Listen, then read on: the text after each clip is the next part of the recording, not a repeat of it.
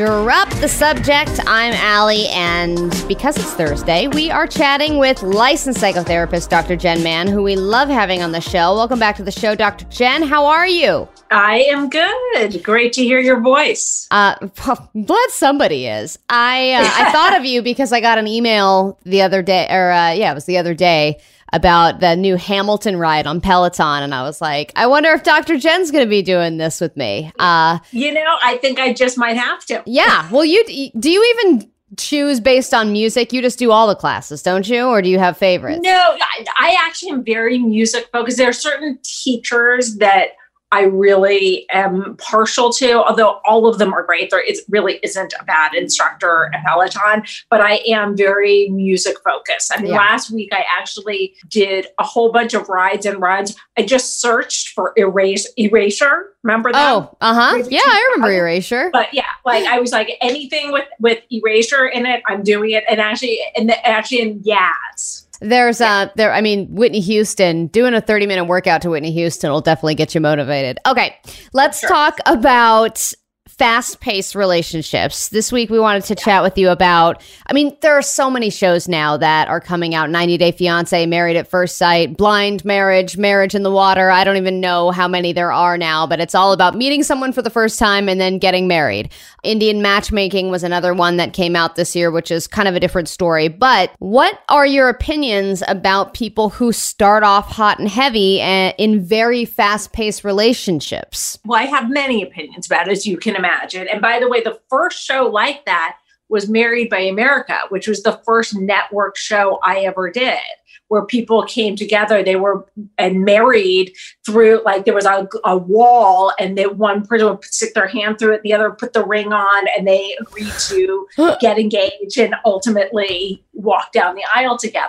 So it was a hole-in-the-wall marriage? Yeah, it was a hole-in-the-wall marriage. It was glorious, shall we say. I would love to watch that. So what was your experience like, and what did you find out? Well, the producer who did that show, the reason why he did that show was because he had read a study that said that arranged marriages actually had statistically a better chance of lasting than non-arranged marriages. So he wanted to see if there was an arranged marriage. And at the time, that show used a combination of matchmakers and astrologists and psychologists and the parents and the friends and the this and the that to kind of help set people up. That said, I think the reason why arranged marriages tend to work is that culturally, usually if you are part of a culture or a religion that does those, you're probably against divorce. So you're probably going to feel, even if it is not working out, you're probably going to stick it out regardless of even if you're miserable.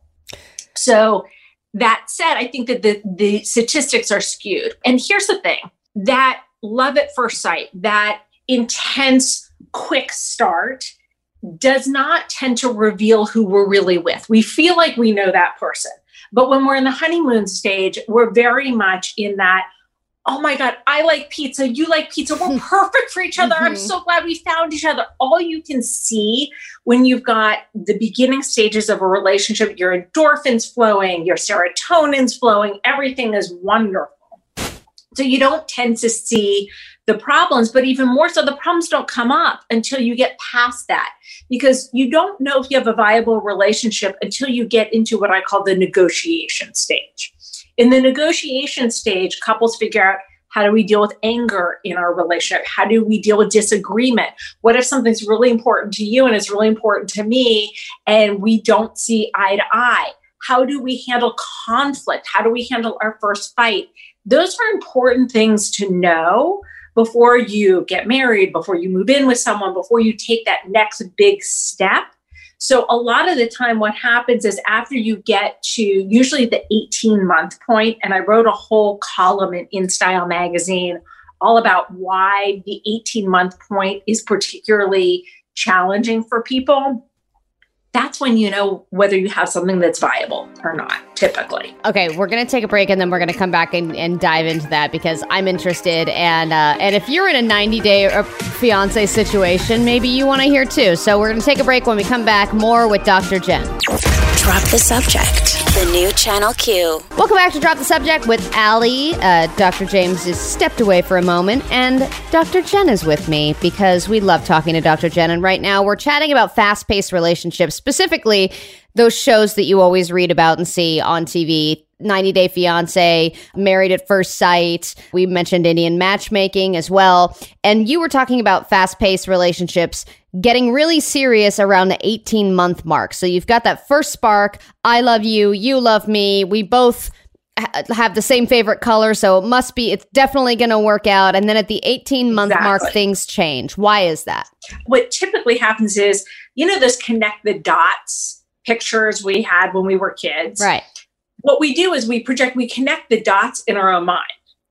And we go, oh, well, he or she said this, so it means that. Oh, well, you know what? I dated someone else who had brown hair, and that person really loved celebrating the holidays. So I bet this person loves celebrating the holidays. We kind of look at our frame of reference and we fill in the gaps. And we assume these things about our partner or partner-to-be that aren't necessarily true. It isn't until we pass that honeymoon phase. And again, when I say honeymoon, I don't mean that it's not wonderful. It doesn't mean that you're not courting each other. I don't mean that the sex isn't fabulous. But what I mean is we get past that point where we are projecting our assumptions and our fantasies onto this person, and we're in reality. That's fascinating. And when you do find that you're in that spot, and say you are in a situation where you're in an arranged marriage, you're already married, it's been 18 months, and it must be a fine line to walk, the difference between knowing when to call it quits and knowing when to stick it out. What helps you make that decision? I mean, to a certain degree, it takes a lot of effort to make a relationship work. It takes effort on both sides. On the other hand, you don't want to stick it out when you are miserable and you know nothing's going to change. So how do you navigate that? You ask a great question. And if you are in a relationship and you're starting to discover all these things about this other person that are making you go, that's not who I thought this was. You want to look at, are these core values where you guys really differ? Or are you having conflicts that you don't yet have the skills to work through? So one is more of a core issue. The other is, wow, this is something we can learn to do better. And the other thing is that typically we tend to pick people who are very connected to our historical traumas and family. So for example, they talk about in imago therapy, if you make a list of each of your parents' good traits and bad traits, and then you make a list of your partner's good traits and bad traits, you're going to see a lot of overlap. What that means, because unconsciously we're very drawn to what is familiar. And also unconsciously, we always seek to heal old wounds in new time. So we oftentimes pick a partner that has similar traits. And understand, let's say you had an alcoholic father, for example, who was unavailable. He was emotionally unavailable because he was caught up in the throes of addiction. You may pick an alcoholic partner, but you also might pick a workaholic. You might pick a gambler. You might pick someone who smokes too much weed. You are more likely to pick someone who checked out in a similar way. And then what happens once you hit the 18-month point where the fantasy has started to dissolve and the reality of who you're with hits, you find yourself sitting on the couch with this person who's smoking some weed and it's checked out, and it's triggering old wounds from your dad who was in the room and was checked out, and you haven't dealt with it. So we try to heal those old wounds in current time, but a lot of the time that doesn't work. And we have to look at, is this something where we can heal each other? Or is this something where I'm getting re-traumatized? Before we go, when you watch those reality shows, Dr. Jen, those dating shows, can you tell just by your therapist, with your therapist eyeballs, that people are faking it? And how often do those relationships actually work out? I don't watch a lot of them because it's a little bit of work for me. Yeah, that makes sense. But when I do, sometimes I can tell when people are faking it. Sometimes I can tell when I think, oh, wow, this is a really good match. But then also, don't forget, the producers work really hard to kind of lead us all astray. True.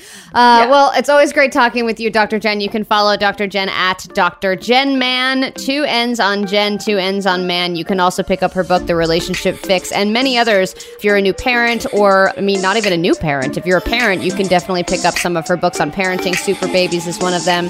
And, of course, you can read her InStyle.com articles every hump day. Dr. Jen, have a great day. You too.